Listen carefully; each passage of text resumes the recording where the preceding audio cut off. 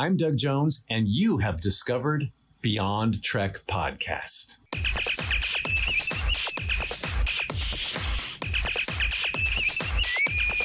A red alert. I need a turtleneck like the one you've got, Watney. Do you think sheer would look good on me? I mean, yours looks a little bright, or just, I don't know.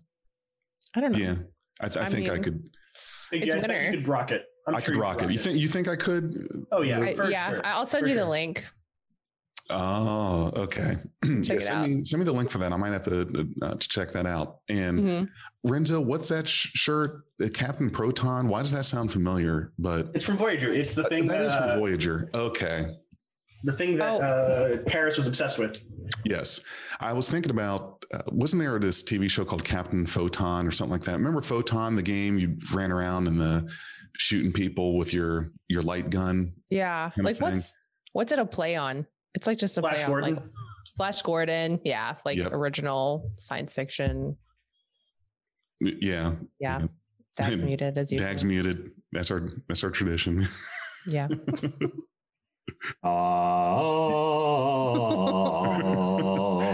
Much better. Yeah, that's our new theme song. Speaking of which, welcome to Beyond Trek Podcast. We're so glad you're here with us today. I'm Watney. I'm Big J. Renzo. And I'm Dag, and today is November 21st, 2020. We are going to go over Discovery Episode 6, Scavengers. So if you haven't seen it yet, here's your spoiler alert. Spoiler alert. Spoiler alert. Spoiler alert. It's too late to turn back now. You're in this for the long run. Locked and loaded. Yeah, that's a great line. I love that line. That's from Insurrection. And I want to give a quick shout out to Alexander Siddig. It is his birthday today. Ooh, happy birthday. If you're just listening and you're not sure who that is Dr. Julian Bashir from Star Trek Deep Space Nine. Now, you should probably say his full name, though, since it is his birthday. I was just thinking that. Yeah, go ahead. And I believe there's... Give him the red carpet. Yes. His full name is like a sentence long. Oh, it's long. Well, it's long. I don't want to do the full name though. Well, because he might have legally changed it because everybody's been calling him Alexander. He did. For the last 20 years. For the first couple scenes. For the first couple scenes of DS9, he went by Siddig El Fadil. Oh, really? Right. Yes. Yes. Well, he's Sudanese born. Mm-hmm. And he was initially, as Jay said, credited as Siddig El Fadil, but his full name is, I'm going to butcher this, I'm so sorry, Siddig El Tahir El Fadil El Siddig Abdurrahman Mohammed Ahmed Abdel Karim El Mahdi. Excellent. You well did it justice, I believe. I think it was just lazy for them to not put that entire thing on the title card during the credits of DS9. Like, come on. You're getting paid to do this. It's such an epic name. It truly is. But I get stage names, Watney. Yeah. I don't recall. No, that's my real name, listeners, by the way. Right. My real name. Some other fans might more appreciate his more recent stuff. He was Doran Martell in Game of Thrones. He also was in Reign of Fire, which is a really cool movie that I liked back in 2000 with Mr. All Right himself, Matthew McConaughey. I feel like once you've been on Trek, that's it. You've been on Trek. You've made pretty much. You've made it. Go ahead and just do whatever other fun shit you want to do because you've been on Star Trek. So, well, the only connection this episode has to Deep Space Nine is the mention of self-sealing stem bolts. So let's get into it. So this is, like we said, season 3, episode 6, Scavengers of Star Trek Discovery. Scene 1, we open up on a starbase with Saru going over all of the cool updates that Discovery has gotten now that they've jumped ahead. So they basically reworked all of the tech in the bridge, in engineering, pretty much over the whole ship. They've detached the nacelles, which is I want to see blowing to me. Maybe it's because I'm a 21st century peasant, but I just am how does that work? I don't know. Well, they even told us why they did it. They did it for extra maneuverability, and it looks like it was done with programmable matter, so they can probably be reintegrated kind of like on the fly. Yeah. But why even do so? Yeah, if you like need to, we don't need maneuverability. Let's attach the nacelles and fucking get out of here or something. You know, like it could be like something like that. One of the really cool speculations that I've seen on Daystrom Institute is that due to the burn and the desire to never have that happen again, as decimating as it was, they actually moved the warp cores into the nacelles so that if the dilithium ever became unstable like that again, it would just take out a nacelle and not the entire ship. Well, but isn't the blast radius of a matter-antimatter interaction still going, still going to get them? Those nacelles aren't far enough to where if that kind of reaction happens that they're going to be okay. That's a pretty big radius, especially when you have two happening on each side. Well, okay, we know that blasts can be contained, like in season 2 of Discovery, where Pike and oh my God, what's her name? The woman Admiral. Yeah, Admiral Cornwell. Yeah. So like they had was it a quantum torpedo? No, just torpedo. Just a torpedo, stuck in the hull, going to detonate. Yep. And Pike just closed a fucking door and the thing exploded and it was fine. Like as long as there's a door on the nacelle that's closed, we're gonna be fine. That's what I'm saying. Just make a whole nacelle of doors and then put the warp core in that, and then we should be good. And you can go ahead and hire me, ship designers. I just want to recommend that we make the doors out of the same material we make the black boxes out of. Right. I just want to remind you guys, the black box that we saw this episode was not the first one that we've seen. We actually saw one in episode 3 as well. That was the thing that was being handed to Burnham in that like opening montage of like Burnham's year abroad or whatever. So we have seen them now a couple times. That's what she was negotiating for before she found. Okay, that's really a great nugget. Thank you. Because I was like, oh, this is coming out of nowhere, but it's really not. I'm just not paying close enough attention, which is usually how it works. So Saru is in the kind of like command center with the other captains. Vance says like, hey, welcome. Let's get to business. Riling 7 needs shields. Yeah, we'll go give him some shade. They basically are conducting an administrative meeting where they're saying, hey, here's all these planets that have issues. And they're going to send all these ships out to go take care of these problems. And these are like problems that can wait. You know, they're not urgent issues, but Saru seems to think, well, we'll just go do it all in one day. But that's not like how it's going to work. And Vance knows that they need to be there. So there's like a serious issue that could happen on Argeth, which is on yellow alert. The Emerald Chain's making moves there or something like that. We know the Emerald Chain is it's Orions and Andorians? That's correct. Yeah, it's Orions and Andorian like crime syndicate, basically. I would say it's another version of the Orion syndicate.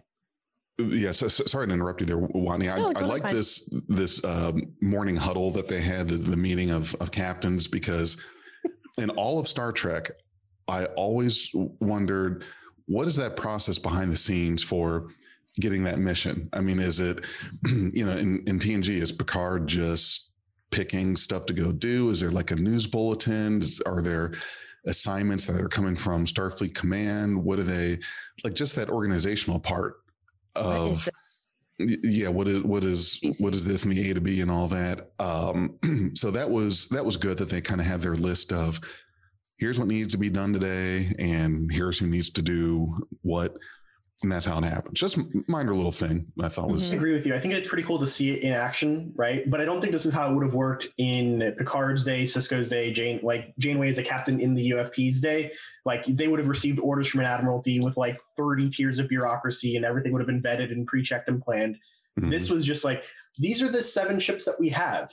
So these are the 7 tasks we can do today. Let's prioritize 7 and send people out. Yeah. Yes. And like you can talk through subspace and warp in the past. Can't do that now. So everyone needs to be together to get these orders. It's like a lot more primitive than I think even in the previous timeline, because you have to get everyone physically together. I mean, sure, you can like communicate like locally, But you can't send like a message to Picard like about, oh, there's a Borg cube coming like way far away. And then they can't get there like that. It's not the same thing anymore. So they all have to be like kind of together. Well, the nice thing is it's more... I'm so grateful for the three of you being here, deconstructing this scene, because I've been so like, I don't know, like wiped out by work. I saw this as like, oh, it's a morning stand-up. Okay. It's and a I just sort of tuned period, out. Yes. I was just like, So also, if you're listening to us on anchor.fm or Spotify, however you listen to us, you can watch us. We have a YouTube. So check us out there because we have screenshots from the episode that we look through, and it's a lot more visual. You can watch us. Some of us are in uniform. Yes. Or have appropriate shirts. No, so the one thing turtleneck is always an appropriate shirt. I just wanted to say, I thought it was really neat that they showed a captain of a different alien or a different race than just a human. Right? Yes, but it was only the one. Everybody else seemed quite actually, the exception. I'm gonna actually here. Go ahead. I don't know if this particular vendor has a screenshot of it. But there is a person standing next to Saru in the opening scene. If you're checking it out, there here, she is. You're right. Yeah. The person next to Saru is Cardassian. We have a Cardassian Is that captain. what that is? What the Yes. fuck? Love it. Yep. Okay, cool. I didn't catch that the first time. And also there's another one. So two people to the right of Saru is another It's alien. a Saurian. 1, 2, 3, And 4. then- And 4 people from the right of him around. There's a big head guy. So What is I'll that just if you guys can see my cursor right here, we've got an Osnulan. We also have another Osnulan on Discovery. Mm-hmm. Those This are the new person ones from here Discovery.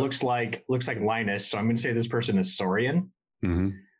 We've got our Cardassian, and then behind this guy over here on the left, we see these 3 little wings sticking out. We've seen this race twice before in Discovery in the 32nd century. One on the planet where Burnham is bargaining for the black box, and another time in the sick bay in, I think, the last episode.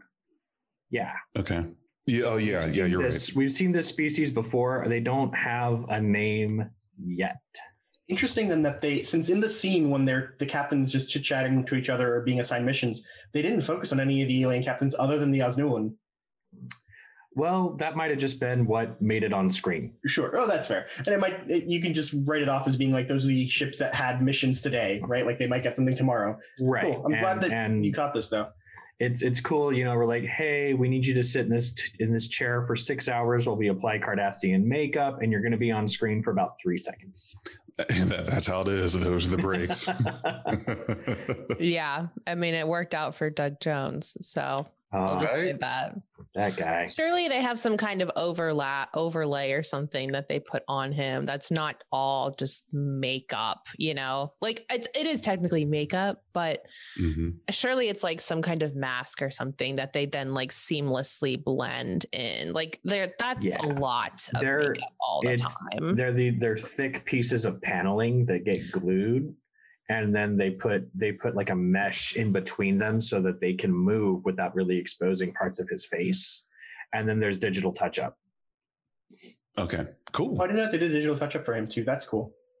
I guess that makes sense. Just a little bit. Saru is like totally like normal looking to me now. I don't know. I just have seen him so much. It's like, yeah, you're an alien. When I see Doug Jones' face, I'm like, there's something not quite right about this. You have your nostrils are too close together. All right, Doug, we love you. Let's keep going. So we learned that Osira and the chain are getting heated in the area of Argath. So Argath's on yellow alert.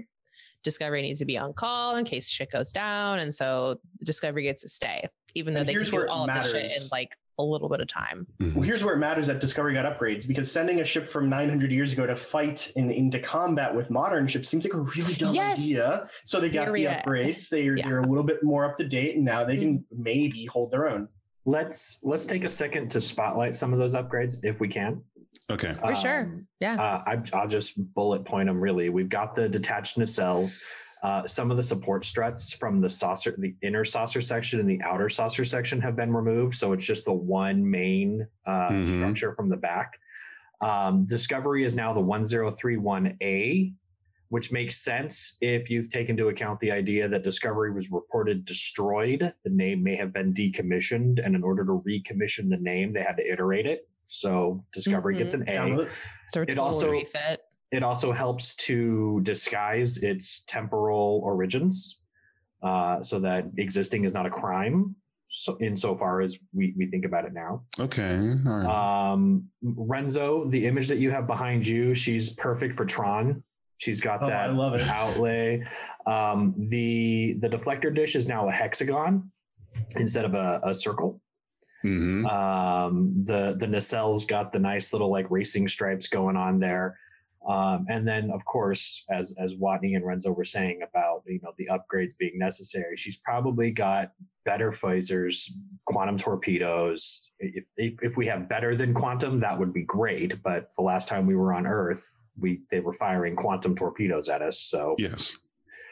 And I feel like the Aztecing has even got an update here.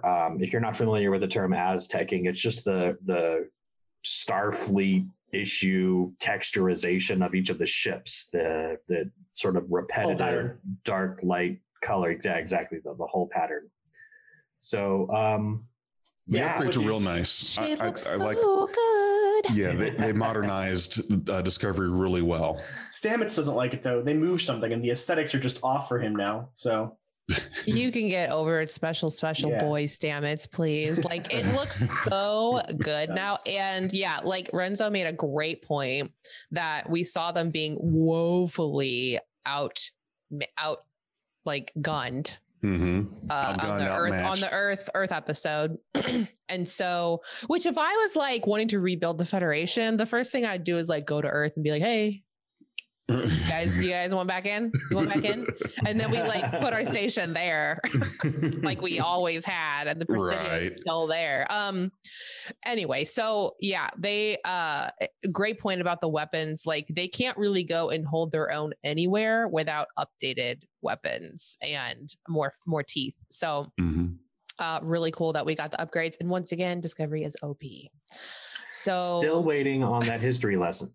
I need my 930 years of history. Thank you. Right. Yeah, I think we'll get little bits here and there. Mm-hmm.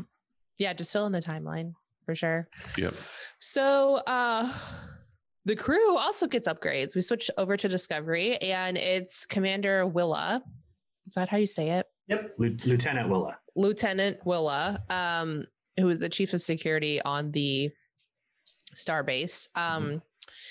Is going through the crew and kind of training them, I would say, on their new upgrades, their badges. So the badges now are holopads, communicators, tricorders, and personal transporters. All in one. It's great. All in one. I'm like, oh, that's so nice. Yes. I'd like 3, please. Right. Yes. Right. And why doesn't everyone just keep an extra one on them in case we have to like get out of like a sticky situation, just like on the planet later? That was my thought. It's like, you don't have to beam someone up. They can just literally, everyone can teleport now. That begs the question, how do you just inform the teleporter where you wish to go? Like, well, I think Linus is having trouble with that. Yeah, exactly. And that's hilarious that happened, because when they're going through all this and seeing the reactions of the crew to all these new toys, it's just, they are in awe about this stuff. And when we talked about that, they also worked as personal transporters, I started thinking, okay, well, that's going to be kind of odd, because what if you start popping up in the wrong places or whatever? And it's great that they did exactly what everyone's thinking. And Linus, he just pops into the bridge suddenly. Like, oh, this in the captain's chair, right? This isn't the cafeteria. Yeah. Yeah. So Detmer's struggling a bit, and honestly, like, it's, I get that they upgraded the ship, but they're not giving them any time to like relearn all of these critical systems that they went through Starfleet Academy to be like bridge officers for. Yes. And it's like completely new. It's basically it's magic now, because the technology is so advanced that it looks like magic. Yes. To be fair though, they did point out though that the UIs, you don't have to adjust to anything. It's been designed to look like your old stuff, and it'll adjust to you. So it's smart enough that it learns how you like to find things. And, you know, they put work into making it accommodations for like people displaced from 900 years ago. Imagine looks unimpressed. I totally get it. And with the Sphere's help, the Sphere knows the crew. It cares about the crew. So it's probably like helping them out here and there. And it's smart enough to do it at once for all of them. I'm curious to see what the Sphere is going to do with the new upgrades too. Yes, I'm like, I really want more of the Sphere. Like we got a little bit of a nugget. We got starships in disguise. Nuggets. Right. Yeah. Here's what happened. What happened was they upgraded their computer from Windows XP to Windows 10, and they're trying to figure out where their bookmarks went and all of that. Now imagine this though. Imagine having this kind of like personalized UI when we sit down to podcast. It's just like boom, everything's dialed in. Interesting. It just intuits your preference. Talks for you. But my preference might change.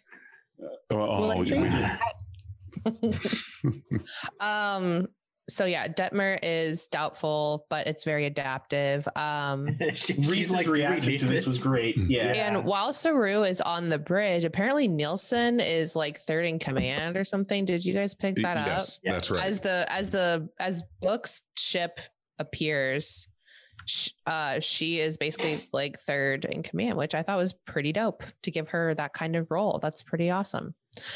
We get a transmission from a ship coming into the like snow globe, and as it turns out, it's Book's ship, but Book is not on it, so Grudge is captaining.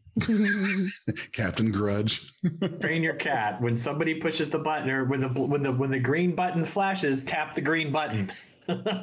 You know what I thought? What my dumbass thought in this scene? I thought that the cat piloted the ship back, because the cat and the interface are advanced enough to do that.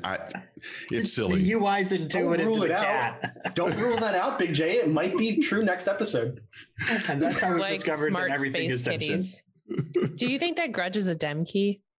I'm kidding. I would be the only one who got that joke, and it's a good true. joke. I was actually thinking that Grudge would be like Isis from Cat's Paw. Yes. If you saw the TOS original series episode, idea.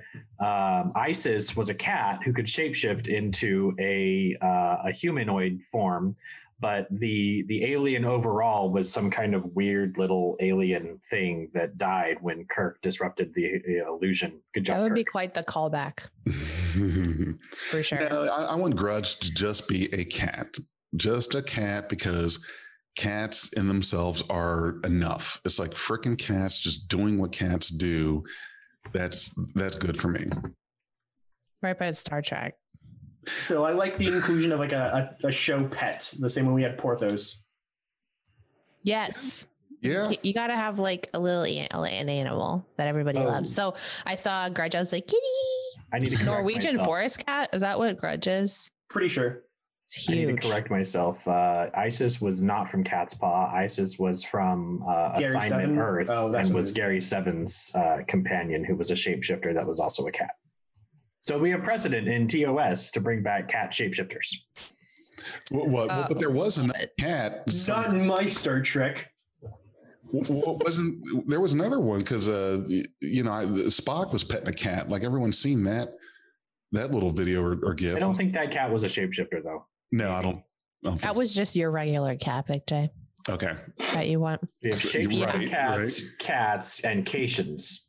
Take your pick. Yeah. So Cat shows up and they're like, what the fuck? Burnham gets back. Burnham's aboard. And we get a message from Book, like an auto message about there being the black box. He found it, but he's in trouble. He's on Hun Hao. Mm-hmm. So Burnham already has like a plan, and she basically expects her to just greenlight this. But you can tell that as soon as he like informs her that that's not happening because they're on call, you can tell that in her, like, her whole demeanor is like, well, I'm about to fucking betray him. Yes. Because she knows that she's going to do what she thinks is right. And now she's been away from Starfleet for a year, and she's not really the bond of like authority isn't as strong with her anymore. So she knows she's going to just totally she's going to basically ruin her friendship with him. Like it was very strong before. I think Saru realized that too, though. I think Saru would be foolish to not think in the back of his mind that she's going to do the thing anyway. Well, he does talk about that later with Tilly. Right. Okay. Yeah. You would think that if that was the case, then they would kind of Well, it's not that. It wasn't one of those I have to say this thing, but I'm going to give you the body language and the eyes as if I want you to do the opposite. Right. It's not the wink and the nod. It's a pure disagreement on policy. Totally get it. Yes. But I feel like they've broken the rules together before. And so, Saru is very upstanding. He's the kind of guy that's in my opinion, gonna do what he thinks is right, regardless of protocol. He's gonna lean on protocol, but he's kind of guy from Lower Decks. Boimler? Boimler. Yeah, Boimler, the by the book guy, and then I can't believe Mariner, who's well, and so there's a difference between when you're telling someone not to do something, but you're saying it just because you have to say it, and you're actually telling them to do the opposite. The difference between that and telling someone not to do something, you really mean it. But in the back of your mind, well, this person's going to go and do the opposite anyway. Those are two different things. And the way that Saru was presenting it was he really meant it, but he knew that she was probably going to do whatever anyway, which is something that the Admiral in Star Trek 3 didn't catch with Kirk. Yeah. And they're having the little meeting in the lunchroom, and excuse me, the Admiral's telling Kirk not to do it. He's going to destroy himself. Jim, do you understand? And there's Kirk's just kind of, you can see the wheels going. He's just looking, and then suddenly he changes his mood. Is yeah, you're right. What's the word, Admiral? Yeah. The word is no. I feel like Starfleet's really lucky to have someone like Burnham who they just don't realize it. They I guess are. How lucky they are to have her. But just I guess moving forward. So she asks Georgiou for help, who obviously accepts because she likes off the books unsanctioned shit. Georgiou has the best lines of this season. Oh my! You had me at unsanctioned mission, man. They have a really good conversation aboard Bookship too. Agreed. I like. Yeah, and this is a great episode for a B plot. Yeah, you're right. But we didn't get a B plot because every time we go back to the Discovery, they're just in their holding pattern. There's no ongoing B plot other than maybe Adira and Stamets. That's almost like a D plot, honestly, because there's no this. It's not there's it's just a piece of them as characters. It's not necessarily a plot, The B plot was not having a plot. That's what the B plot was. Yeah. The B plot was let's give some slice of life moments. Yes. The B plot was not having a B plot. Yeah. So Georgiou accepts, of course. Then we hit our credits, our title sequence. After that, we switch over to Book's ship, where apparently they just fucking left. Georgiou and Burnham kind of banter here. Georgiou thinks that Burnham's in love with Book. The Blob Whisperer. The Blob is Grudge, and Book is the Blob Whisperer. Oh, yeah, because Georgiou seems like a cat person, though. Well, Burnham misunderstood it at first. She thought that Blob Whisperer meant the Transforms, but Transforms aren't blobs. I meant the cat, right? The writing between these two is flawless. Yeah. The new showrunner has definitely injected an amount of humor into this show that was observably lacking in the last two seasons. Oh, yes. Yeah. That's what it was. I could not put my finger on it for the longest time as to that. And now you said it, you're right. It was so lacking of any kind of humor that's what it was. Okay. So that's why this season seems so much fun and so humorous. And it's not because there's a lot of it, is that there was more than the near zero. It just exists. Right. Now it exists. Big J, think about how much we enjoyed watching Lower Decks, right? Lower Decks is granted silly. It is actually funny and fun, right? It's not taking itself too seriously most of the time. But that kind of like injection of humor happens in Star Trek, and it has happened in the past for every show, right? Like you've got ridiculous scenes like Spock without a brain. That's a whole episode, and they walk around like an automaton. It's laughable, right? Or they have scenes where crew members become salamanders. That wasn't done in seriousness. That was done with some jest to it, right? Like Star Trek has a sense of humor. When you try to take it too seriously, that one has crossed the line. But don't go there, please. Point is, Star Trek has always had a sense of humor, so trying to be super serial about it just ends up turning people off. If you're listening to this on any of your podcast outlets or you're watching us on YouTube, head over to the YouTube channel and leave us some comments. What are your favorite silly moments that predate Discovery? TOS, the animated series, moments in the original series movies, the TNG movies, the New Trek movies, TNG DS9 Voyager, Enterprise. Bring us your silly moments.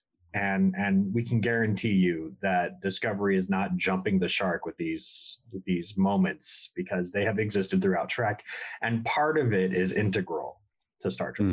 Right. I don't remember laughing once during season 1, and not even a chuckle or a snort.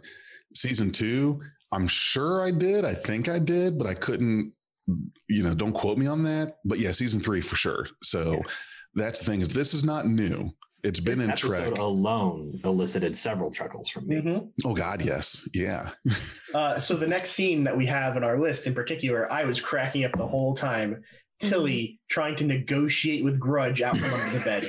Fantastic, loved it. I wanna go back real quick to the previous scene, because we didn't cover off on them entering the graveyard. Which that's the background I have currently, is they basically get out of warp. And also Georgiou is having like PTSD during the moments after she jokes around with Burnham as they kind of enter. And we are showing screen grabs, which, whoa, that's a lot of grape jelly. Holy shit, that's like crazy blood. Why suddenly is she having these trigger attacks? She'll tell us later. We'll find out, but I do like the theory we came up with in our previous episode, that the space, and I think this was Dag's idea, but like the space between the mirror universe and our universe is expanding, and with that is the subatomic chimeric strain of protein in her DNA. And so there's like a lot of separation going on. There could be like some actual physical things happening, because we know that there hasn't been a crossing in like 500 years. But why would that cause flashbacks? Why would that cause her to have flashbacks? Because she's gaining a conscience. Space magic. I don't fucking know, because we need something reason.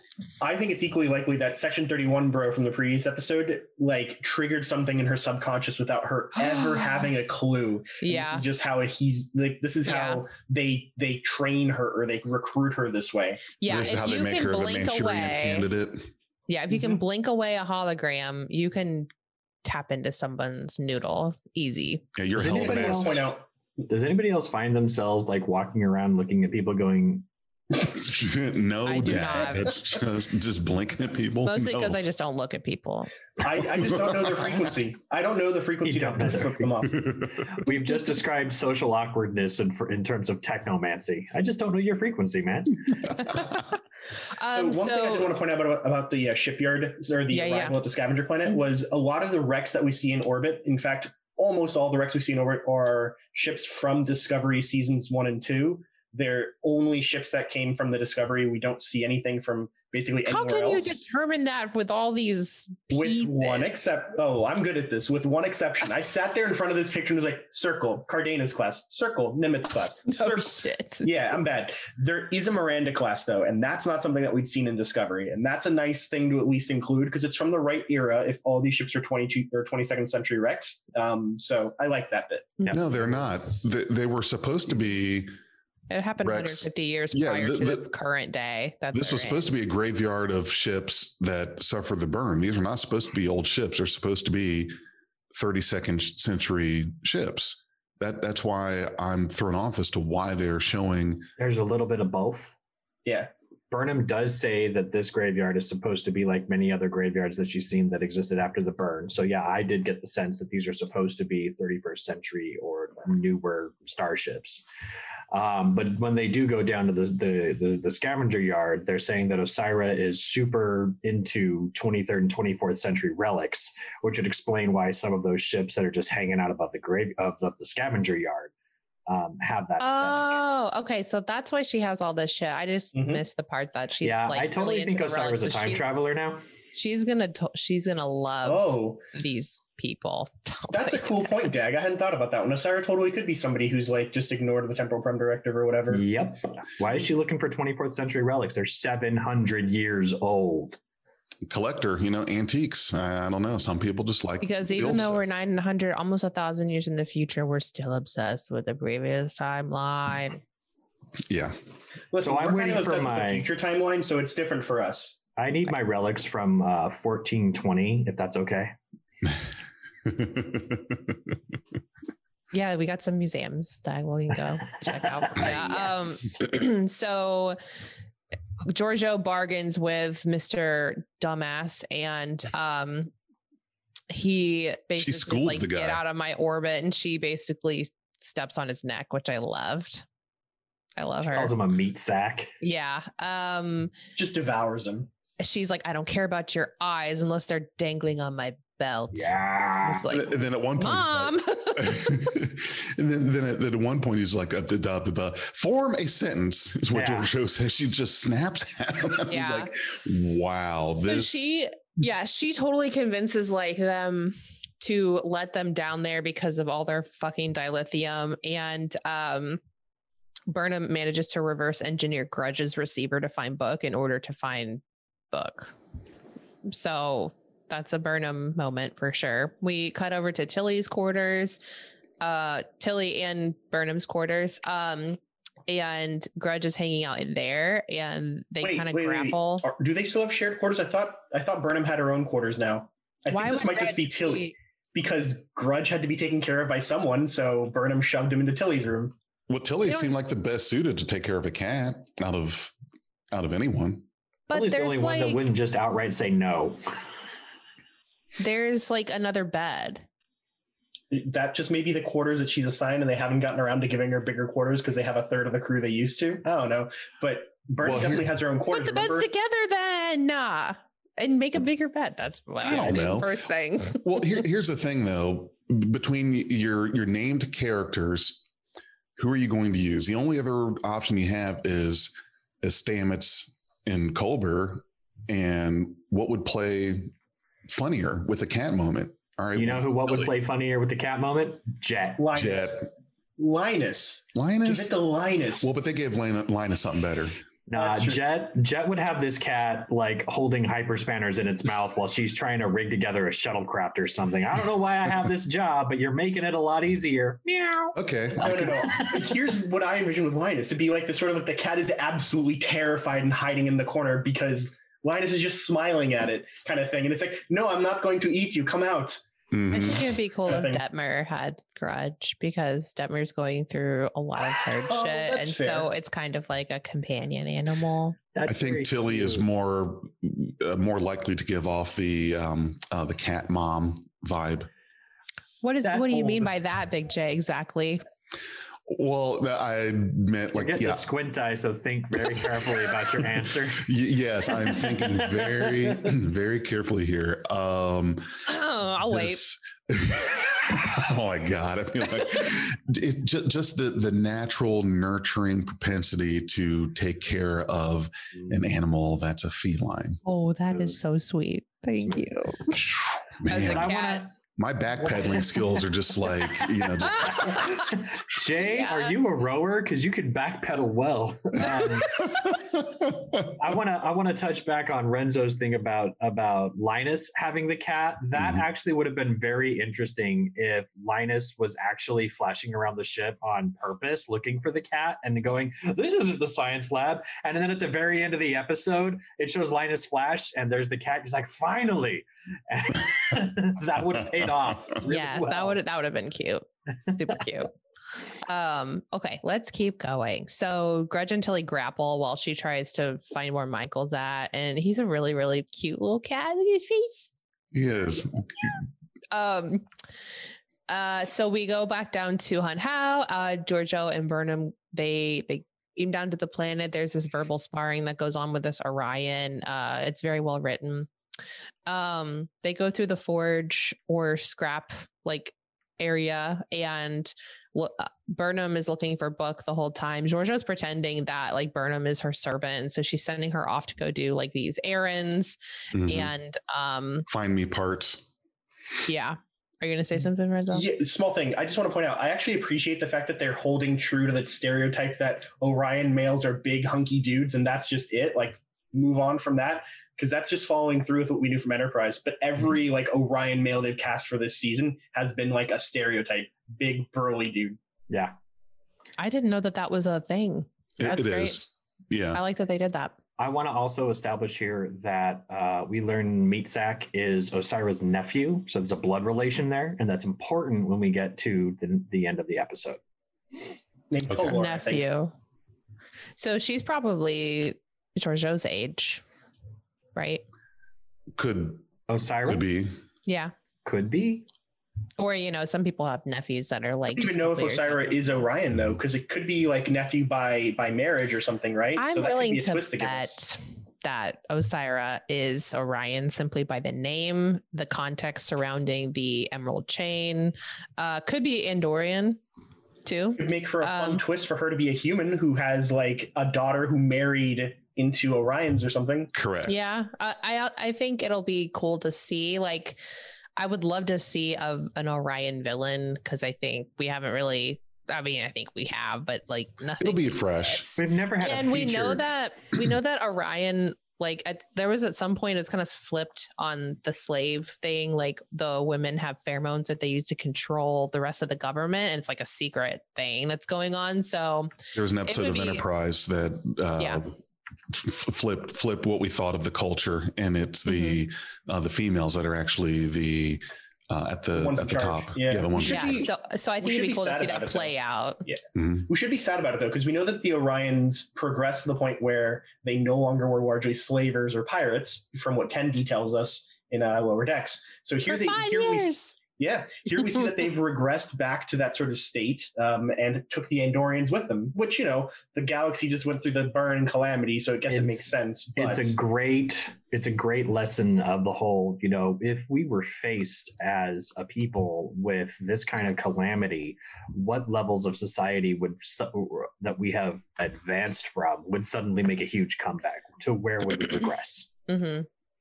Totally. You're right. There would be a lot of regression if something like this happened. For example, what would you guys say would be in our day right now similar to the burn? Would it be like the loss of all gasoline suddenly just combusted and cars just blew up everywhere, airplanes fell out of the sky?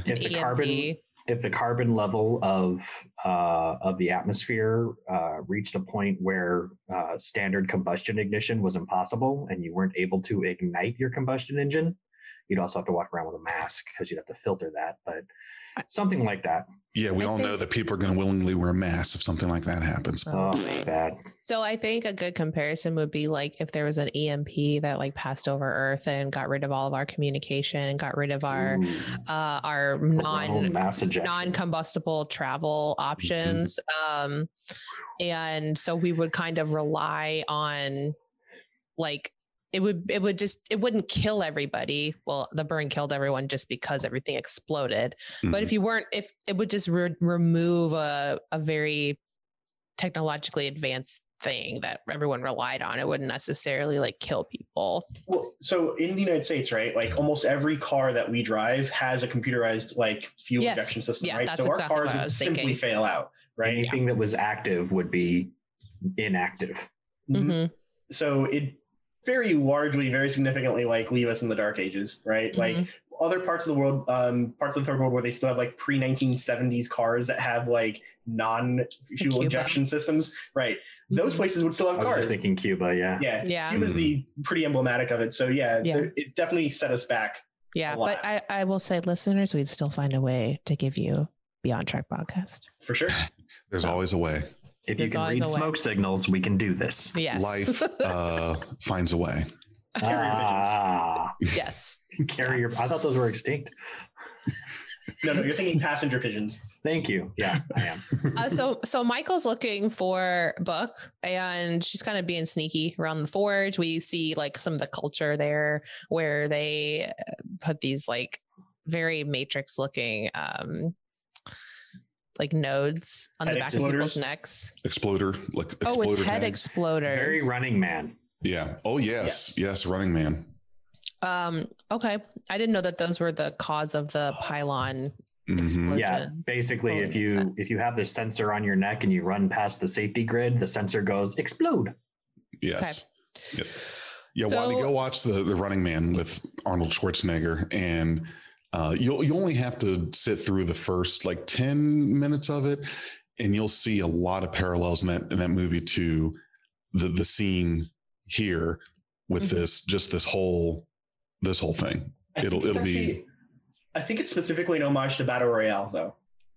So Battle Royale is a Japanese novel that got turned into like a movie and then has become like the inspiration for a ton of genres, right? Where they had a school of middle schoolers every year that gets put on an island and only one person can survive and get off the island. They put everybody's head gets like a necklace that will blow your head off if you try and leave just the island with everybody without killing everybody else first, right? It gets brutal shit, but it was written in the 70s. It was a big inspiration for a lot of those genre type things. Bunch of middle schoolers on an island. That Jesus Christ. Yes. That's how they established like justice. Like that was like the foundational thing for their justice system. Like the state will rule you because if you don't, this is what we do to our kids kind of thing. Oh wow. Okay. Okay.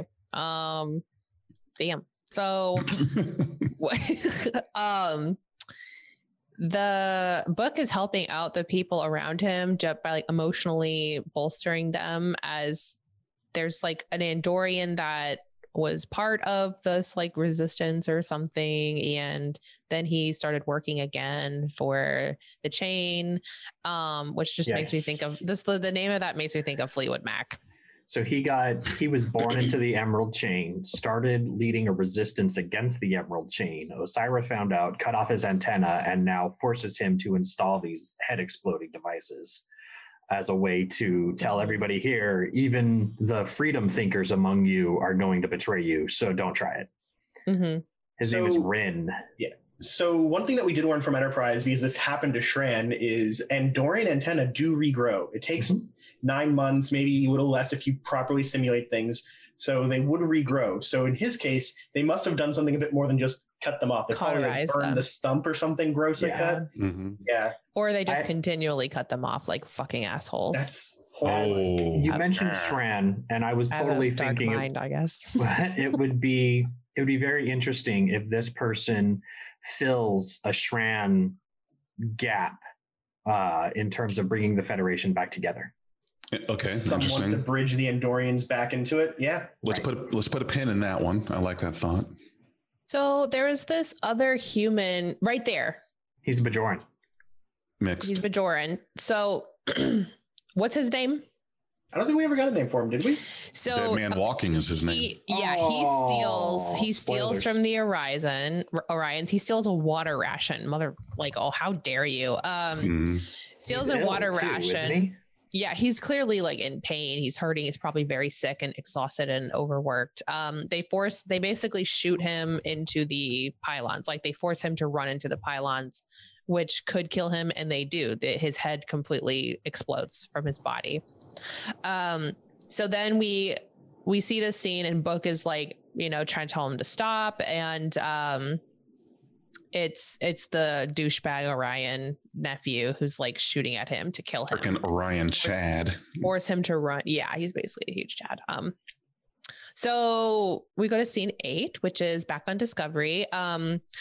Adira and Gray are bonding in engineering, and they are just having some conversation about, I guess, what she's working on. And I don't really know exactly what it is, but Stamets comes in and dislikes how Adira is working. It's kind of like everything is everywhere. I don't think she was criticizing Adira's work. I think he was criticizing the fact that during the revamp of their ship, they moved something, because I don't think he was even looking at what she was doing at that point. Oh, okay, cool. So Linus is transporting in and out everywhere. It's pretty funny. He's getting definitely this really cool manicure here. Yeah, it's like Linus is basically like the comic relief on Discovery at this point.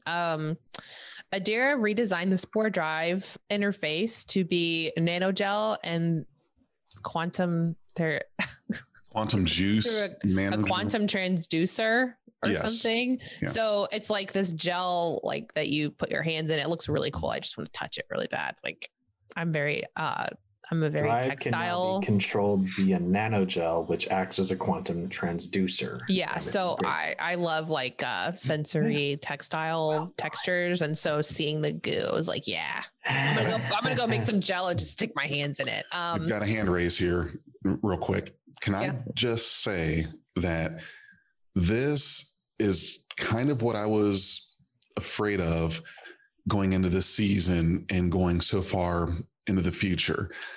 And the thing that I was kind of worried about was just the whole, we can do anything now. We have technology that's now, it's basically magic. Like anything you want to have happen, we can make it happen. And to me, I was thinking, well, if you've got a show now, you've got a season that's just got MacGuffins everywhere, how do you have a show? How do you have the conflict? I mean, what's to stop you from doing anything? And so far, they haven't really done that to where I feel like everything's just absolutely perfect and there's no problems. Of course, we have the burn, but it's just the advanced technology is that we can detach nacelles, we can change your Spore Drive interface. Suddenly we can do this and do that. I don't know. I mean, does anyone else get that feeling of like, okay, there's nothing that they can't do now? Yeah, Dag's got the hand raised now. Let's hear it. I would like to hear your thoughts, Tech. I have an answer, and I'm going to use a thought from the 2004 movie Incredibles. Syndrome is building advanced tech to give people powers. And he has a line in there where he says something along the lines of, I built this great technology and I'm going to sell it around the world. And when everyone's super, no one will be.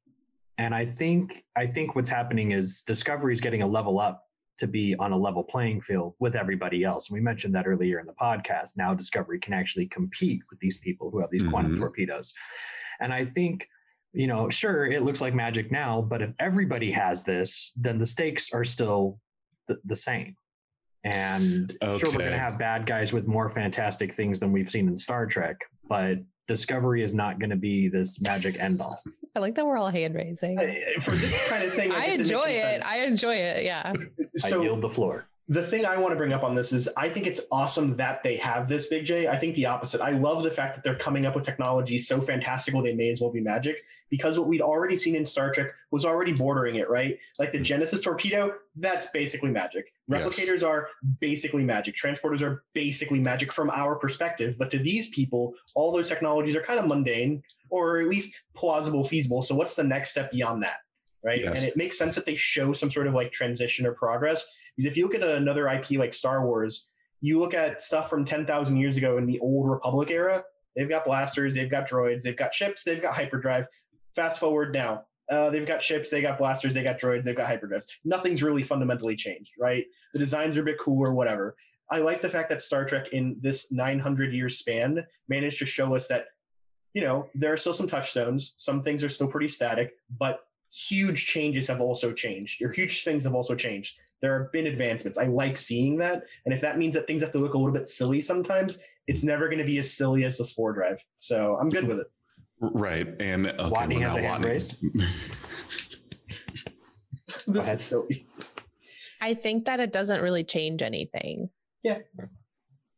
Like, it's just okay, we still rely on Stamets. It's just a different way. He just uses his fingers instead of his forearms. Like, it's just cooler looking. It's all I'm sorry, go ahead. It's just cooler. It's just cooler looking. Like the nacelles, still need them to go, but now they're just apart from the ship. Like it's functionally the same. Yes. But the plot still requires the mystery. Well, and there's still tasks that need to be done. And this just brings them, like, it just aesthetically makes them on par with, like, the most important thing, the most important change in my head is the upgrade in shields and the upgrade in weapons, which will have an actual physical effect on the world around them. The interface Stamets uses is really negligible in my head because it still requires him. So anyway, he's still their single point of failure. So the thing that I was saying, and then Watney, you can get us back on track. It was not so much the Stamets thing. It was everything that we've seen leading up to that was like, we have technology to solve everything. I was just worried that it would be every hurdle. Power creep. Right. It would be right that we have technology for every hurdle. But what Dag said made a lot of sense, referring back to The Incredibles, is that this is technology that Starfleet doesn't only have.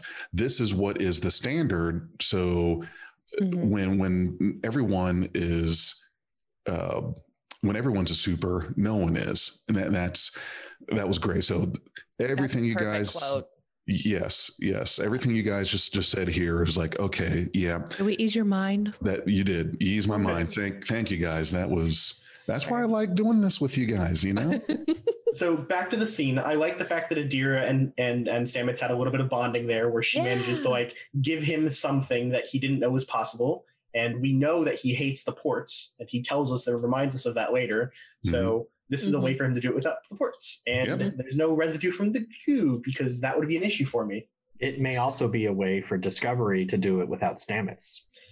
If they figure out a way, Well, and that was one of their objectives. Was to make sure that if Stamets died, that they had a way to power this drive. It's a lot less invasive and like, we need to plug him into the Matrix because he's fucking Neo and he's the only one that can do this. It's a lot like, I'm just going to touch this and do it. So I think it is like one step closer in functionality to getting him not to be so incredibly essential to this entire plot. Like, can't do this without him. So you cannot black alert without him.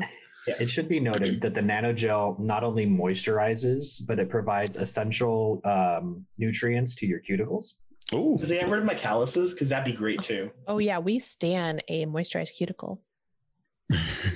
Maybe I just do. So while you're traveling anywhere in the galaxy through the mushroom space, your hands are going to come out on the other side feeling smooth and silky. Oh yeah, I like it. Get your own dash drive for $39,999.95 with a time travel device. So I love the scene with when we go back to the planet and they start like going through some of the relics or whatever. He's got like a bucket full of comm badges, and we see Klingon comm badges, 23rd century, 24th century. I think there was a 29th century one in there too. Like they've got a bunch of badges in there, and it's really neat. In a bowl. It's like they recovered my cosplay box. Right. It looks like this is actually running this facility. I'm Osira. It looks like that spot in the store where it's like the free take one kind of thing. Yeah. At the front register. Who's the 32nd century Macklemore talking about this thrift shop? Probably Tilly. So we learned that like some of them are probably fakes too. Like their Orions are probably like counterfeiting some relics. or lying about where they came from, or maybe they just don't know what they're talking about. So Burnham finds Book, and they manage to sneak away and basically have a moment. Like they are so super glad to see each other. He has the black box, and does he hand it over now? No, it's in his quarters. They have to get that later. Yeah, so they basically make a plan here to bust them out. And he's like, you just need to take the black box and leave. I'll find my own way out. And she's like, absolutely not. We have your ship. We're going to get you out and get everybody out. He was very surprised to see her here. Like he did not think that the grudge like recall method was going to function this way. He didn't expect it to go this way at all. Well, when your plan B relies on a cat being able to get your ship to anywhere. Okay. Watney, what I meant was, of course, a cat can be reliable to take a ship and with just a look get to Starbase. I retract the entire last statement. You're fine. Still, I thought it was a pretty cool scene, like showing that his character was surprised by it. Though I don't think he should be, because Burnham is like the hero. Yeah. She's the main character. Very resourceful. She's coming for you. You're fine. Like you're going to be just fine. In fact, you're probably going to be the love interest, which we find out later is absolutely true. Mm-hmm. So they don't live together. They love together. I think that was the line from before. Interest. Yeah, that was what Burnham said on the ship, is that I have my own ship. We don't love together. And Georgiou said, you just said we don't love together. And Burnham's like, no, I said live. But the subtitles don't lie. And she said no. So, I think they're a good match. I think they're both like great intentioned, and they're both, she's a little more of a free spirit now, and that kind of meshes well together. One point to make here, when they were talking about buying things from the scavenger yard, they pointed out that don't go to the scavenger yard directly, go to your local Bajoran exchange. So it sounds like Bajorans have learned from the Ferengi and have like become the commerce people of the galaxy, because if you want to buy something, you buy it from the Bajorans who bought it from the scavengers of the Emerald Chain or wherever. So that's an interesting development, because we never really saw the Bajorans as being a mercantile people. They were always religious and isolated. So yeah, it's a super cool like political landscape kind of nugget. I like that too. And so Georgiou like is like, I hope gave you enough time. You better have gotten what you need. So they kind of do like the whole like just look at each other and download the plan thing where they just like, yep, okay, we know what to do, even though we haven't talked about this at all. I guess that's what happens when you're a well-oiled machine. We do jump back to the Discovery. Before we move on, anyone have thoughts on this scene?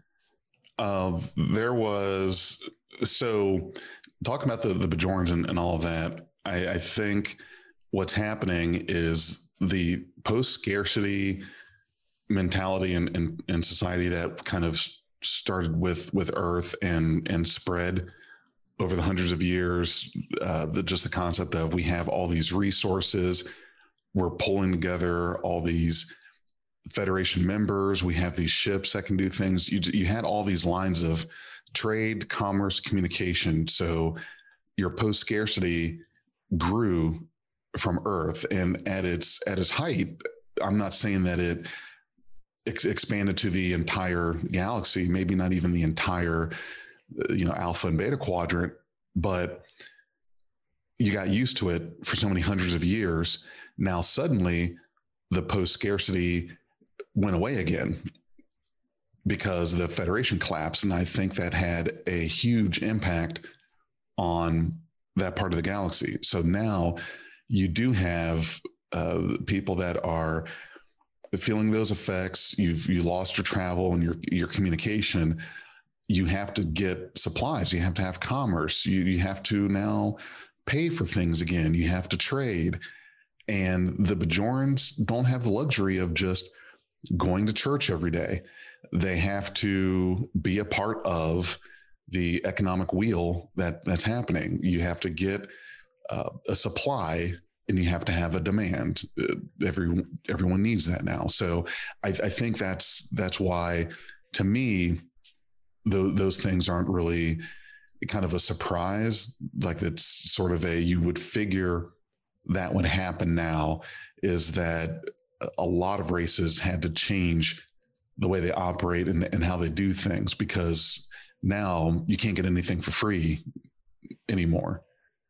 Even if you're in the core of the federation, which hardly exists now, you've got to have money. You've got to have, we're back to money and currency again, kind of like in, if you ever play any of the Fallout games, the bottle caps become the currency.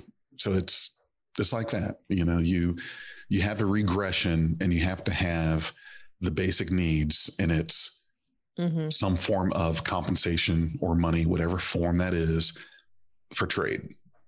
Yeah. One last thing I wanted to say was I really like the way Michelle Yeoh has been acting in these entire scenes down on the planet, where she's calling Michael servant. Like it's very demeaning and it's overacted, but it's perfect for the situation. It kind of reminds me of Patrick Stewart playing the French villain in Picard. It's overacted. It's overacted on purpose, right? Because these characters are not actors, even if the actors who play the characters playing a character are, which is good. I like it. You know what both of those scenes help me understand is that facial recognition technology was banned in the Federation a long, long time ago. Yeah. Because everybody should have been like, dude, that's Picard. Like, I know, right? I've got his Tops, 2376 Tops collection right here. It's got everybody on the Enterprise D. It's fine.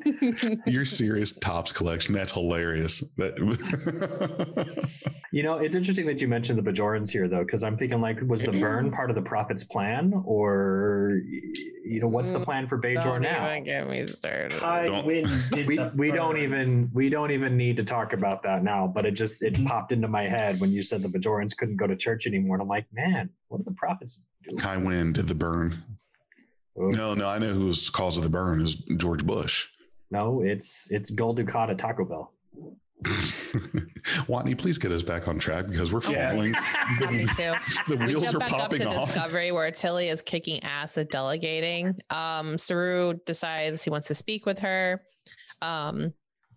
And they come to the conclusion together that neither of them know where Burnham's at, but they probably know what she went to do. Well, Tilly doesn't know what her plan was, but Saru does. And so they kind of say, not happy about her leaving. Neither of them are, but Tilly doesn't want the whole crew to be painted with the same brush and ruin their chances at the Federation, the existing Federation as it is. And so she's like, you need to turn her into the Admiral.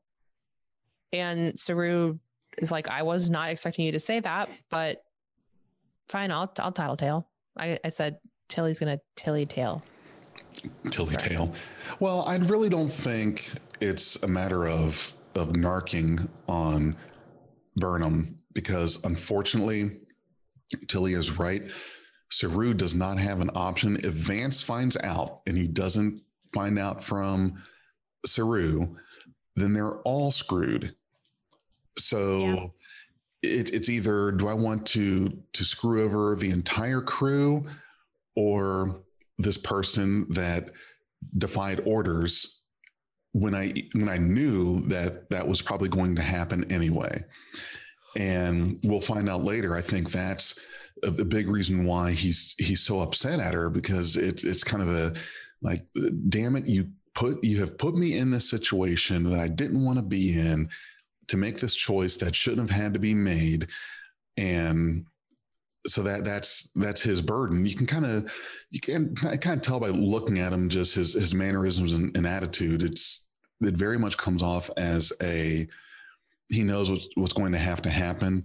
Mm-hmm.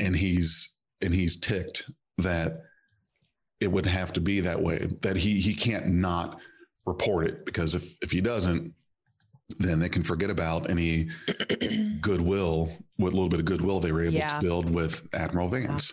Yeah, it's a sticky situation for Saru. But I think like Burnham totally went in knowing that there's going to be consequences for this, but she did it anyway. And I think Saru can trust her, honestly. Like she's she would never hurt anybody on purpose. Like she would make sure everyone was safe. She would never put anyone at risk. But when it comes to authority now, she's like, fuck you. I'm going to go do what I need to. Lawful good Vulcan-esque to being chaotic good, right? Like, yes. more the rules to get great the description. Good thing done. Yes, that's exactly what's happened. So, so they don't look happy. They have a moment. I like the interaction between them. So then we cut back to Hun Hao. The plan is underway. There's some like, fighting that happens. They managed a droid following them. Yeah, they managed to get the perimeter controls. So they have that in their pocket for when everyone's ready to like escape. Everyone's just kind of like looking at each other seriously, like, it's it. This is it. Let's go. God, this is so much. The Running Man. Like, I'm going to watch that today. This is, we got so many parallels to it. There is the black box. What is that made of? What's like what is the most? Neutronium. Neutronium. Neutronium. You think that's what it's made of? No, because remember they talked about having neutronium alloys in the hulls, right? Like that was one of the things. So maybe neutronium is not the hardest thing anymore. It was neutronium fibers, and just because you have it doesn't mean that it's not the strongest thing. Fair, so, yes. The Planet Killer was made out of solid neutronium. Right. The reason that I say neutronium is because, for those of you listening, neutronium is actually real. It is conceived to be matter where, if you're familiar with chemistry, you've got your protons and your neutrons, and then your electrons are way out in BF Egypt, and they orbit your nucleus. It's said that if your nucleus of an atom was the size of an orange, that the nearest electron shell would be at the radius of the Earth away. So they're conceived comparatively very far apart. Neutronium is this idea where matter is packed so densely that the electron shells have collapsed and are orbiting next to the proton, or the nucleuses of the atoms are huddling next to each other with the electrons scrambling around in very tiny channels. And that's how dense it is, to use that analogy. Is it real? Yes. So it happens in the cores of neutron stars. Here's the problem, though. It's under such great pressure and so dense. It's so dense that a teaspoon of it probably weighs more than the moon. Yes, neutron stars. That's a thing.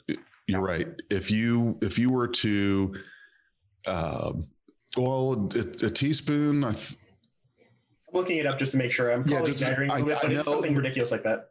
It is. I think it's definitely something ridiculous. But like, if you had a spoonful of neutron star matter, the density, the gravity pull of it is basically you're going to suck the Earth in. Right there, like it is serious. So it's theoretical. We know that it probably exists in certain circumstances. It's basically like unobtainium. Sure. Kind of. Yeah. And which is the most uncreative word for they use it in like the core. There's another an Avatar. Yeah. So it's like, as soon as it's such a lazy writing. It's a sci-fi concept that came up in the 50s to describe metals that were so obnoxiously precious and destructible, rare, and expensive. Costly. Yes, in the core, they're even like, what would it cost to get this done? And he's like, $50 billion. And he's like, do you take checks? Because it's the government. I think the goalpost that's being moved here is saying that whatever the black boxes are made of has to be completely indestructible. It doesn't. It just needs to be able to withstand an antimatter detonation. And so the black boxes could absolutely be made out of neutronium, because we know that, we did an antimatter spread on the Borg cube, and that didn't destroy the Borg cube. So just to point out, though, both of the black boxes that we've seen so far, because we've seen them both of them came from Starfleet ships.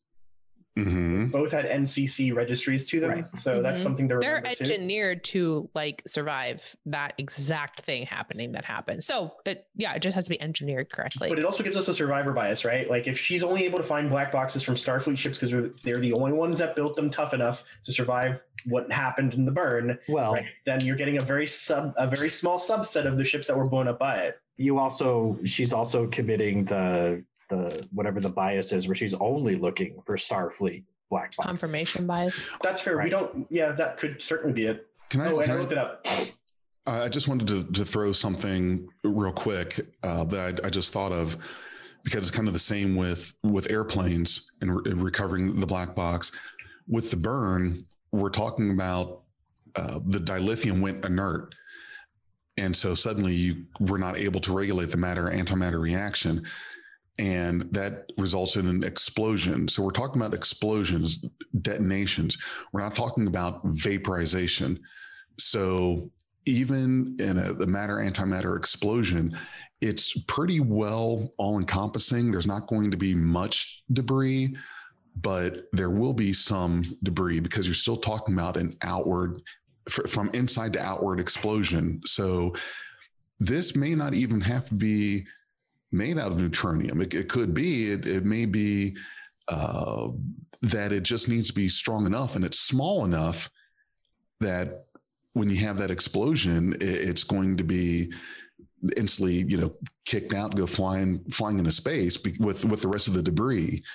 So, that's just my thought. That's my thought, and that's why even if the airplanes they explode in the air because their matter-antimatter reaction, but it's the gasoline, whatever. You can have a complete explosion of a plane in midair, still have the black box, and it's not made out of neutronium or anything. It doesn't have to be. It just has to be tough enough to survive the blast. And the impact of landing. You're completely right. That's it. That's which why the planes should be made out of black box material. And they'd be too heavy to fly, and you know it. Yes. Yeah. Okay, so they get the perimeter controls. Reese is worried about escape. Like he's like totally freaked out about this chain, and rightfully so. I mean, they're subjugating everyone. So we go up to the start. Hold on. Got to raise my hand. Just real quick. Okay. Did anyone think at this moment that that he double crossed Georgiou and Burnham, because he told Michael that the black box was in his quarters, but yet he's got it? No, the Andorian guy with the cut off antennas, Rin, went and got it for him. But why would he tell? Quarters down here.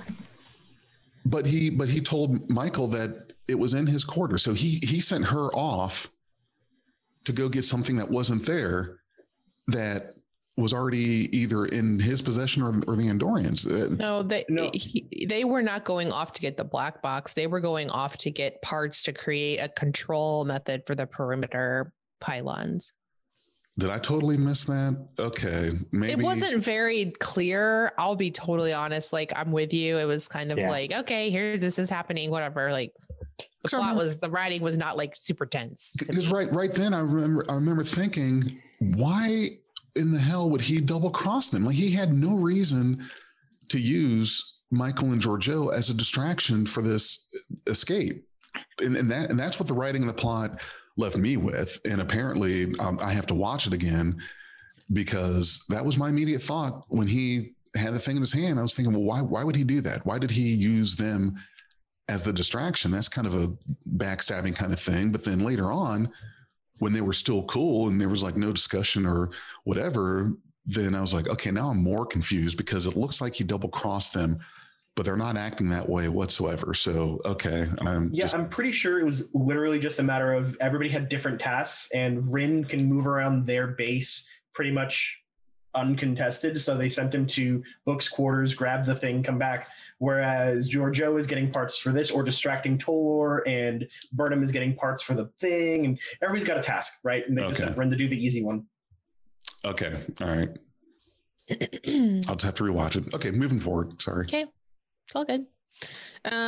So they start the plan. We hop up to the starbase where Saru tells the Admiral what happened, and the Admiral kind of brushes it off, not like, oh, how dare Burnham. Has bigger things on his mind, like he has other problems. So this is like negligible. Like, you need to get this under control. It's your number one. And he wants them to jump to the Emerald Chain issue on Argeth or something to solve whatever problem is there, but I don't think they ever actually do that. He wants them to prep to go to Black Alert. It's prepping. Yeah. Because things are, they've pulled away from the negotiating table. Whatever's happening is breaking down. And diplomacy is failing us. Yes, diplomacy is failing, and it's looking more likely that Discovery is going to have to arrive at the scene. So he basically just tells them, go get prepped. You're probably about to get called in. Yeah. So then we hop back to Hanha, where the douchebag Orion finds the dilithium in their ship. He actually hits Georgiou in the face for like being rude to him. And boy, does he know that to her, that's foreplay. He is opening a can of whoop ass that he doesn't want. Yeah. I mean, like, we know that it's not, we're like, but Georgiou's like, target acquired. Georgiou is totally. I think I am going to take your eyeballs and put them on my belt. So, I kind of like his outfit. It's cool looking. It's like, that's their little badge.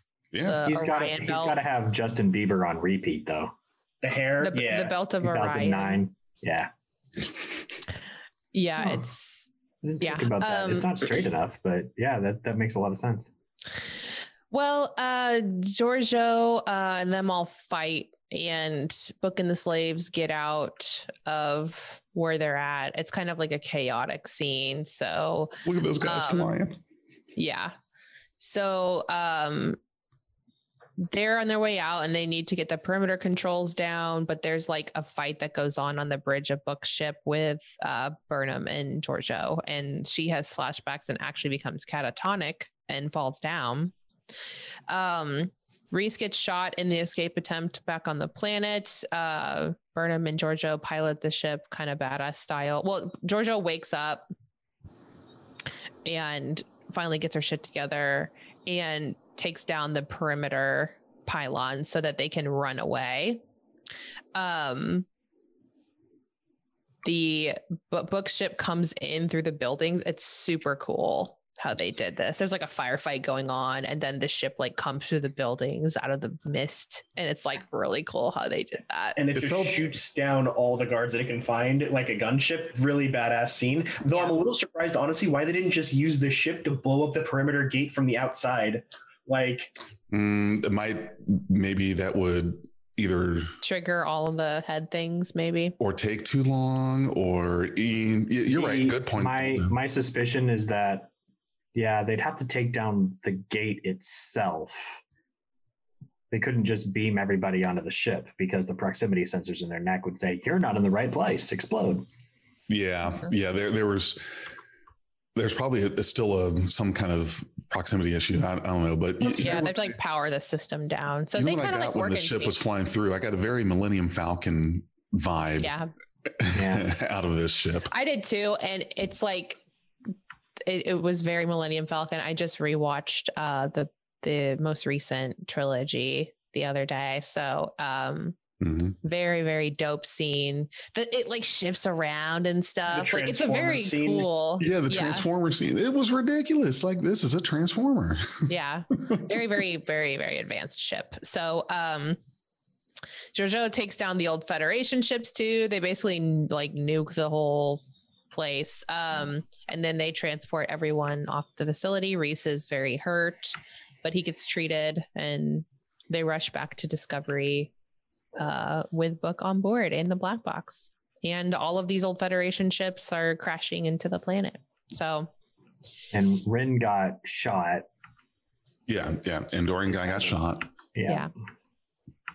And we get some good interaction between Georgiou and Burnham, who's finally like, "Okay, what the hell is wrong with you? Yeah, what is going on?" And like Burnham's like, "Hey, it'll be okay. We'll get through it together. Like, I've got your back." And Georgiou's not having it, because I think that she believes her, but she's unable to admit like, "Okay, I have your back too." Yeah, like, I believe you. She has her wall up. It's super obvious, but it's like her last recourse before like putting her walls down. The line from Burnham about how showing weakness in this universe doesn't mean death was really good. It was, yes. What I'm loving about this is in season 1, Georgiou is introduced as completely invulnerable, untouchable, and will kill you for blinking the wrong way at the wrong time. In season 2, she gets to be this nigh unstoppable super fighter for Section 31. And season 3 is doing a really good job of, if I can coin a term, tyrannize her. You know, she's moving away from this indomitable force to she is putting her guard down a little more. She's in a place where she doesn't have to constantly be on her guard, worried about people assassinating her, worried about any kind of insurrection activity that could pose a threat or damage her reputation. Mm-hmm. So I think the show is allowing her to be more human and not as terrible. That when they showed Filippo Giorgio, or when they planned Filippo Giorgio in the first episode for, you know, Battle of the Binary Stars or whatever, that they planned that they were going to bring her back as a Mirror Universe character and then rehumanize her for us? Like, do you think that was all on somebody's arc somewhere in some plan? Because honestly, if we would have stuck with the original Giorgio character, the original Filippo from the Prime Universe, we could have seen a lot of very interesting slight differences for this stuff. But I don't think it would have been all that different overall. Unfortunately, I am just going to have to go back and say that first half of season 1 was such an unmitigated disaster. And I think the showrunner and the writers were just doing so much coke that it's nothing was planned. It was just definitely a stretch. Right. Unfortunately, I cannot give them the credit to say that was planned. The whole thing with but first seasons in Trek are never amazing, so True. It's fine. Lower Decks is great. Broke the tradition, certainly. So I think the new showrunner is influencing Discovery season 3 in ways that the old showrunners couldn't do. Yes, which I'm loving it. Yeah. Yep. So Giorgio's very prideful of her image. She's concerned about people knowing, and she's like, you're not going to tell anybody about this. She throws the whole trust thing in Burnham's face with Burnham's mirror self also betrayed her. So yeah, but she looks fantastic as always. She's like going through trauma, but she's like so stylish. We love it. So we jump to the Discovery's mess hall. Adira is talking to herself. Stamets kind of notices and goes to sit with her. They have a moment. He brings up something that we talked about in the last episode, or the most recent Adira focused episode, where Stamets says, as far as I remember, you're supposed to carry his his memories, not his soul. Yes.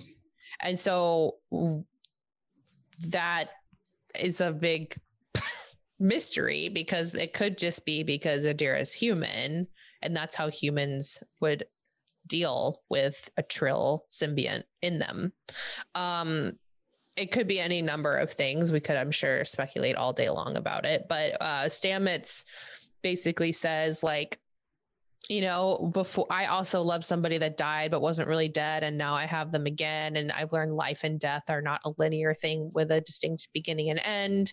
Stamets then says hi to Gray, and Gray says Adira needs to make some friends, and that Stamets he's a pretty good mentor. So I think it's interesting. Like, I've watched like interviews with people who are schizophrenic, mm-hmm. and oftentimes the interviewer asks them, well, is there a hallucination in the room right now? And the person who has schizophrenia is like, there is, but and then the interviewer will ask them, well, where are they? And they're hesitant to show where that person is, or where that hallucination is, because then you have real life interacting with a hallucination, which can be very, very dangerous when we think about mental health. And so the scene where like Stamets says hi to Adira's boyfriend, who is not really there but is in her head, it kind of like gave me some weird vibes that he did that. Like, I know that it's Star Trek and that Trill are, you know, this is how it is. This is real. And this is not like a mental disorder or anything. But it did give me some weird vibes. No, I had a totally different approach to it. I was thinking of it from like a gay mentorship aspect, right? Like, you've got somebody who's just dealt with a serious trauma, someone who just like is realizing that they've lost the love of their life and has somehow reconnected to them. Then you've got a mentor who's already experienced something very similar. They lost Culber, they got Culber back, right? Yeah. So there's a mentorship aspect that you don't often see in pop culture. So like one LGBT person being a mentor to another it's good and wholesome. I thought that scene was delightful, basically. I did love the scene itself, and then the follow-up later in Hugh and Stamets' quarters was really great to learn more about why he felt drawn to that interaction. But just like the mentioning of like saying hello to somebody that he could not see, it just reminded me of some. No, it just shows us how we focus on different things in the scenes. Yeah, for sure. Real quick, because I took a lot of psychology in college, almost minored in it, but can you tell me why is it if a schizophrenic is asked, is there a hallucination in the room right now? Let's say I'm schizophrenic and I see clear as day the person, whoever it is, and then a real person, the interviewer, asked me, is there a hallucination in the room right now? As a schizophrenic, you're saying it would be bad for me to say right here, like this the person sitting or standing right here. And if you're saying that, why? I'm just curious, why would you? Well, because a lot of the times when schizophrenic people have hallucinations, the hallucinations will tell them to do very harmful things to themselves and potentially other people. Mm-hmm. It's more often that it's like being basically ordered to like harm yourself. Okay. And so when you give more reality and more weight to a hallucination like that, it can make it seem more real and like more impactful and more like, oh, well, then I should listen to it, instead of being able to say, this is just a hallucination, I shouldn't listen to it. Then you have a person standing in front of you who is real flesh and blood, interacting with something that's in your head that's telling you to do something bad to yourself. So it's kind of like you don't even want to link that triangle up, because then it's actually there's someone who's interacting with a hallucination, or it just gives it more power, basically. You don't want to give it validation and recognition. Recognition. You want to basically continue the course of thought that this is not something you should act on, and letting somebody else act on that is also, it would reinforce that. I would also, again, these are just interviews I've watched out of curiosity and a desire to learn more about what these people go through. Well, but you're talking about the hallucination and the malevolency behind that, whereas Adira, it's obvious that her boyfriend is not like that. So, and I totally get what you're saying, that you're right.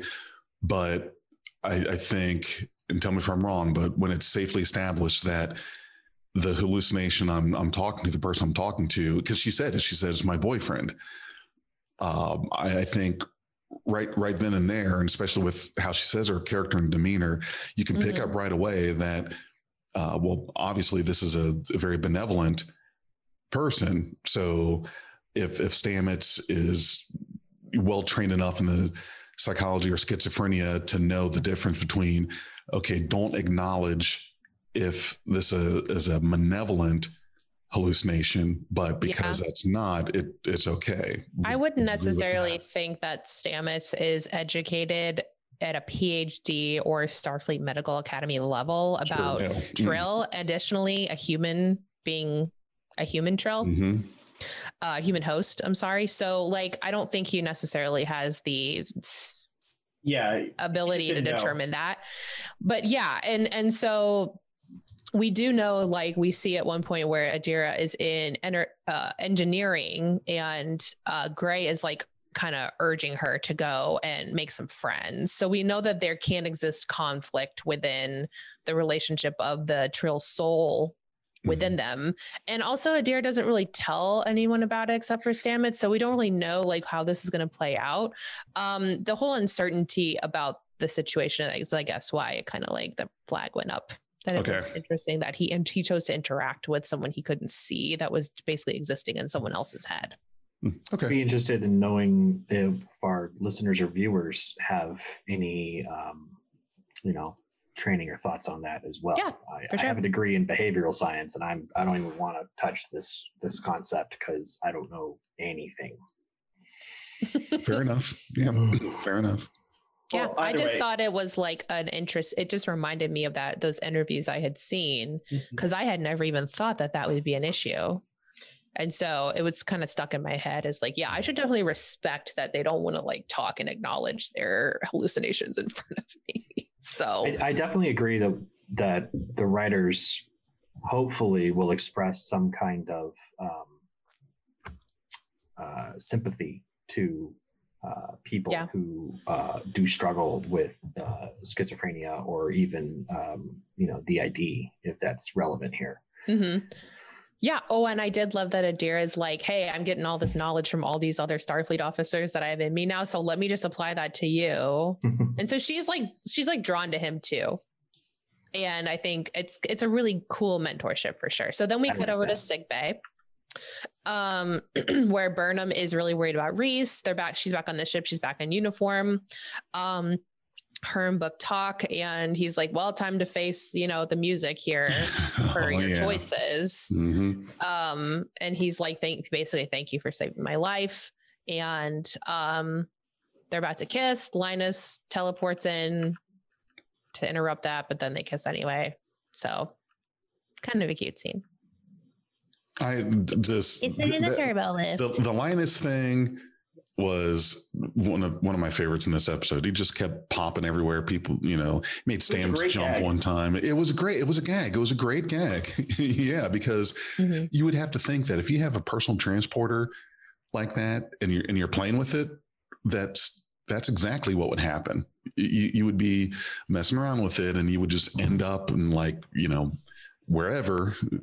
And I'm glad they did that. So that was just real quick. It was written to be comic-y, but imagine Linus popping in on this conversation with Hugh and Stamets like that. They definitely used it in a way that was yep, this is the writers doing this. One thing I want to point out in this scene, I said it in the last scene, the tricorders are branded with the Delta. In this scene, the pajamas are branded with a Delta. Oh, yes. I love Starfleet. I have my own, but can we please stop branding everything with a Delta? Disagree. If it's standard issue, I want it branded. And these are standard issue because they always wear the same ones. Standard issue pajamas? Yeah. I'm going to make a Delta branding iron, and I'm just going to go visit Renzo and be like, and it's going to be a Home Alone moment. You're going to have a Delta on your face. Do it on the forehead. Right on the forehead. I'm thinking of getting a tattoo. May as well be that. Get a Delta cut into your beard. Just some scarification. It's all good. Something to consider. Or shape your beard. Not all of us are Georgia. Okay. Shape your beard into a Delta. Do that. The harder. You could dye it. Could dye a certain part as a Delta. You could bleach the front. Oh yeah. Yeah. Only when you're ready to shave. Yeah. But no, so for the scene, right? I really liked the fact that Hugh and Paul have their relationship has recovered to the point where they're sharing these sorts of things. Because there were definitely some points in the last season where there were concerns about they're going to try and make it work, but will they or won't they? And now we're seeing that it's definitely starting to work for them. They've recovered. It's also nice that they talk about Adira, about how bonding with her over a similar form of loss is important for them. And I feel like Hugh's probably going to reach out to Adira about it too, because, Hugh does have medical training. Hugh does have psychological training. So he may be able to better understand what she is going through and may be able to help her better. Let's see how that goes. Yeah. I'm actually really interested in that whole subplot. For sure. And he's kind of about Trill. What was that? Oh, sorry. I said they're just getting to know about Trill physiology too. So this is a new. Oh yeah, because they skipped over DS9. They skipped all that shit. Right. Yeah, we're at a point where not nearly as much is known about the Trill because they were in. Oh, then why does Stamets say from what I know about Trill? Well, they might have read something about it during their briefings for the previous episode or 2 episodes 3 weeks. That's true. And I think Hugh is acting counselor at this point. Probably. Yeah. So, but he's doing a great job. I know. Really. Okay. So then we get to the last scene where it's back to the starbase with Vance. Yeah. So we think Saru's like Saru gets it. So Vance gives it to Saru, he gives it to Burnham. They're like both getting in trouble. Vance is pissed at Saru because if you had told me about Burnham's request, I might have granted it worth the risk, but you didn't tell me about that. You instead just circumvented that. And I think Saru is eager to be like the goody two shoes. And so he doesn't want to even suggest things because he doesn't want to come off like Burnham. There were a couple. He's a yes man, basically. There were a couple people in the wrong, and Saru was not prepared for that possibility that you made as Admiral, I'm Admiral Vance, you made my decision for me that I wouldn't think that this intel or this mission would be valuable. Instead of coming to me with it to let me decide, you decided for me because it may very well have been a crucial thing. So he kind of, stripped down Saru a little bit about that. Now Saru's going to think, okay, he just took a lashing. And of course, with Burnham, she knew it was coming. And that because lives were saved, that there's a reason why she's not being thrown in the brig. And I think that, in my opinion, on a ship, and I may change my mind about this later, but I think that you do need to have someone like this. You need to have a Michael Burnham or a Jim Kirk. There's going to be that time where you have to take the rules and stretch them, or you have to accomplish a thing and the parameters of rules and regulations wouldn't allow you to do it, but it has to be done anyway. Because if you have an entire ship full of people that would never break orders, I know they say that that's what you want. That's how it's supposed to be. But if Michael had followed orders, what would have happened? What would have happened here? And she's right. They're not going to be able to rebuild the Federation. If I don't know what the cause of the burn was, I'm not going to put myself in a position where it can happen again. Not until I know what did it. And she's right. There's not going to be a reforming of the Federation when there's just this unknown and this mistrust of just not knowing what would happen. But anyway, yes, I think that it is beneficial that you do have someone that's going to stick their neck out. It reminds me of the TNG episode where Dr. Crusher had to perform an autopsy on that Ferengi dude that got killed, and autopsies were like completely expressly forbidden by the Ferengis, and she did it anyway, even though Dr. Rhaegar, lose her career and everything.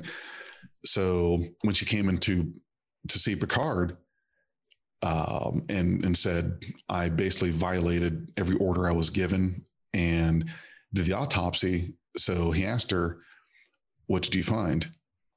And I think it was like that moment that was, we may be able to salvage this if you found something that was completely proved this or exonerated this, that would not ever have happened without doing that.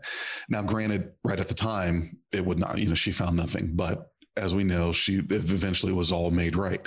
So I think that once you've gone this route, once you've disobeyed that order, then you better hope to God that you come out with either having saved lives or did something very significant, because if not, then that's even worse, in my opinion. I'm going to have an unpopular opinion on this one, but I think that I think Burnham actually won over Vance on this one. I think that she's actually impressing him. I don't think he's going to express that or show that, but I think he's actually impressed by what she's achieving, because he left it in Saru's care how to deal with her, right? I don't think he trusts Saru yet. I think he's built more of a trust towards Burnham than he has towards Saru, because Saru lied to him. Saru didn't tell him that this was all going on, right? And well, it wasn't a lie. It was a lie by omission. Well, he told him that he went up to him and was like, hey, my first officer did this. But didn't tell him that the request had been made, right? Like he pointed out, like, if you told me about this, I would have probably said yes, or I might have said yes. He didn't. On this one. He didn't report the request. He reported suddenly that my first officer has left against orders. And so then later, it's when Vance says, okay, well, Saru, first, you were wrong because you made the decision about that for me instead of bringing it to me. So right. Yeah, there was. So the only thing I'm trying to get to, though, is I think, though, that one, yeah, dropping Burnham from being XO is a good call, A. But B, like, I think that Burnham is going to be earning the trust of the Admiralty, like, by doing things like this, because, you know, it's things that they would want done even if they can't order it themselves, right? And I also quite like the fact that Burnham was able to succeed in what she went off to do, right? Like, you know how we have Mariner in Lower Decks who does these things that are against orders, but she does them. She gets them done, and they're things that need to be done. In a similar way, Burnham is achieving things here that need to be done. So as long as she keeps succeeding, they'll probably keep letting her get away with it until she doesn't. Which is what we've seen with Star Trek in the past, right? Like, Worf broke orders a couple times. He got reprimanded once or twice for it, but he broke things. We see Paris break orders and get demoted, but he still did it. He still does it again after that, right? Like, characters do these things for the right reasons. So most of their Picard broke orders, not often, but everybody breaks orders. So far, except Saru. And I think Saru is just very inexperienced as a captain, right? Like, that's the limitation here. Well, you've got to know when to break orders and be so right that you're going to have a positive outcome, because once you've broken that order, unless you deliver results, then your ass is grass. So you need to have reached that point where you know that the only way this result is going to happen is to break that order. And you're right. Someone is going to look at it as, yes, this is what needed to be done. We can't order it to be done. In fact, we have to order it to not be done, but we know this needs to be done. And someone has to do it that we can have, that we can disavow if it goes south. It's kind of like with in Mission Impossible. If you're captured, we don't know who you are, know nothing about you. Peace out. Same here. It's if you get caught, if you screw up, then we never heard of you, never saw you. It's, you know, the plausible deniability if things go wrong. And I really think, especially given the circumstances that they're all in now, that I think Vance is benefiting from and knows he will benefit from someone like this that came from the cowboy era of Starfleet, because we're talking about the basically the whole 23rd century was the cowboy era of Starfleet. Things didn't settle down until we got into the 24th. And so he's going to be seeing that, okay, there's something to get here by someone who doesn't just follow strict bureaucracy. That's my opinion. There was something I didn't notice in the episode until, well, literally like 10 minutes ago. They actually have a map of relative space or near space on one of the walls there. And it's actually a neat thing to include in the background, just because maps are something that you'd expect are going to happen to be seen at Starfleet Command. So they actually included that and have updates to it and have changes to it that make sense for, you know, a post-burn kind of situation. Yeah, I think Saru is like, he's trying to, he's not really like a control kind of guy. When I say control, I don't mean like scary AI. I mean, like, he's not he's a servant captain. He's not a like, I'm going to order you captain. He's like, he tried to convince like Burnham, like, hey, it's not a good idea. We need to be on call. And she was like, okay, sure. And then she went and did her own thing. You know, he didn't get like irate with her or any kind of authoritative thing like that when she got back. But I think he knows that she slips through his grasp, and that's kind of going to be how it is. And she's unapologetic about everything that she did. You know, and she says she's sorry, but she's sorry for the circumstances. Like, I felt like I needed to do this. You felt like you needed to do this. And this is just how it is. We are these two people. We have different alignment. And, you know, I like that I could see Burnham going more into like the intelligence aspect of the new Starfleet. I can too. And I really think at some point here, and it's going to come with experience, I believe, that Saru is going to have to lighten up. And that's just all there is to it. He's going to have to stop being a tight ass and lighten up, because there is a possibility that the way he does things, he's going to get people killed. If you're following the book by the book, basically, to me, if Boimler from Lower Decks were to be a captain, this is exactly who Captain Boimler would be. Saavik from Wrath of Khan. Yes. By the book, Admiral. Yes, Saavik from Wrath of Khan. And yeah, go ahead. Oh, I was just going to say, like, Saru has gone through 2 years of an arc where he was betrayed by Michael, and then spent another season learning kind of how to retrust Michael. And in that time also, he is embracing 23rd century Federation, essentially doctrine. As somebody who escaped a planet where he was a predator, or where he was prey, he's really embraced Federation and Starfleet specifically ideals. And so just when he gets the opportunity to rise to the challenge of being a captain with those ideals, he gets thrust into a new era of Wild West Federation, where nothing is what he recognizes, and he's still in that 23rd century ideal kind of mindset. And he's going to have to learn what this 32nd century is all about. And don't forget, he went through Vahar-I during this whole thing too, right? Which totally changes how his hormones motivate his personality. He goes from being like a prey species to now being kind of a bit more threatening with the spiky things. He's gone through a lot of challenges, a lot of changes, and like he's got to learn how to deal with things again. Right. And you know what I just thought of? That do we even know, or is it safe to assume that he probably did not go through the command training course at the academy? I mean, that's because you have officers that go through. EXO on Discovery. If you're EXO, you have to have had it. You think? Yeah. Mm-hmm.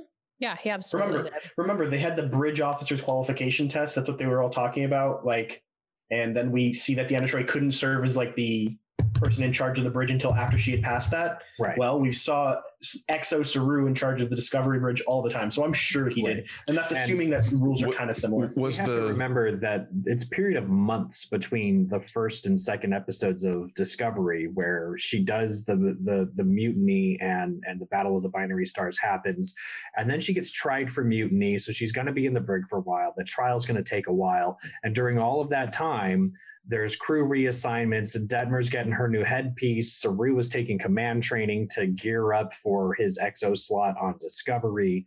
So all of that's happening between, like, I guess it's the second and third episode of Discovery. So do you think he took that? Do you think he took the Kobayashi Maroon? I'm sure he did that in the academy. Had a Kobayashi Maru at the time. Yeah, I don't think it was. No, because Jim Kirk's out of the academy at this point, right? And we know that Jim Kirk did it in the academy. Right, but Jim Kirk's a cadet here, and Saru's a commander. Sure.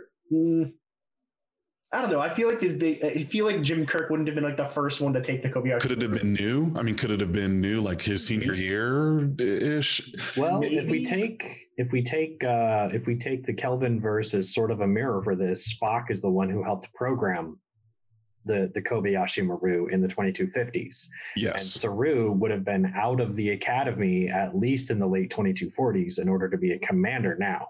Yes. Okay. Right. So basically, the chances of there even being such a thing as the Kobayashi Maru, maybe not, or if it would have been newer-ish at the time. And I'm sure at Starfleet Academy, there's like, okay, we have this thing, we have this scenario, we're going to test it on our students. We're not going to immediately start calling in XOs and captains that are out on missions to take this. So yeah, the odds of him having done that are slim. Let's just assume that he did not. So I don't see any reason to assume that the Kobayashi Maru was new either. That seems like something that they would have been training for decades at that point. I don't sign up to that. Like, let's assume it's new thing. I think that they all would have taken it. Like, learning to lose is something important that a lot of training things teach you even now. Mm-hmm. Right. I get you. And you're right. There is no canon to establish when it was created, nor any that can refute us saying that we could put it in the 2250s and you're not proven right, nor are you contradicted, unfortunately. So it's like, so far we can kind of, say whenever we want that it was done. But the point I'm making is, to me, he doesn't come off as someone who went through that. He doesn't come off to me as someone that went through the command training, because when he took over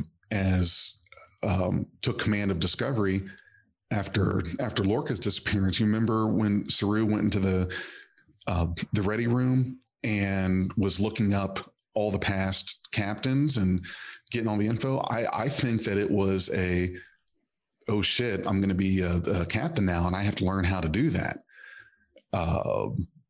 Yep. That was me. That was kind of my final thinking on that. Yeah, I think it's interesting and every captain's going to be different. So, and that's the beauty of it. So Saru is like just adjusting. Everyone's still adjusting. I think he gets caught up in policy a lot. Yep. So once he learns to be less of a yes man, then I think we'll start to see some, maybe a little more alignment with Burnham. Mm-hmm. It's the Wild West all over again, is what it is.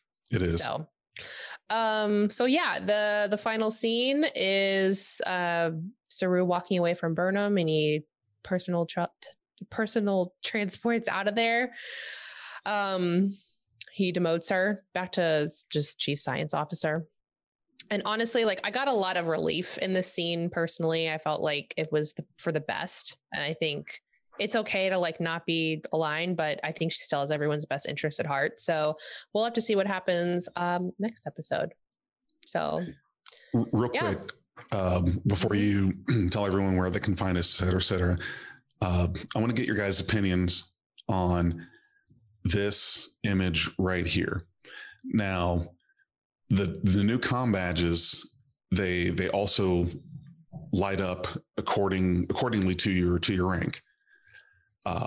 So the rank pips are now handled on your comm badge, and they light up.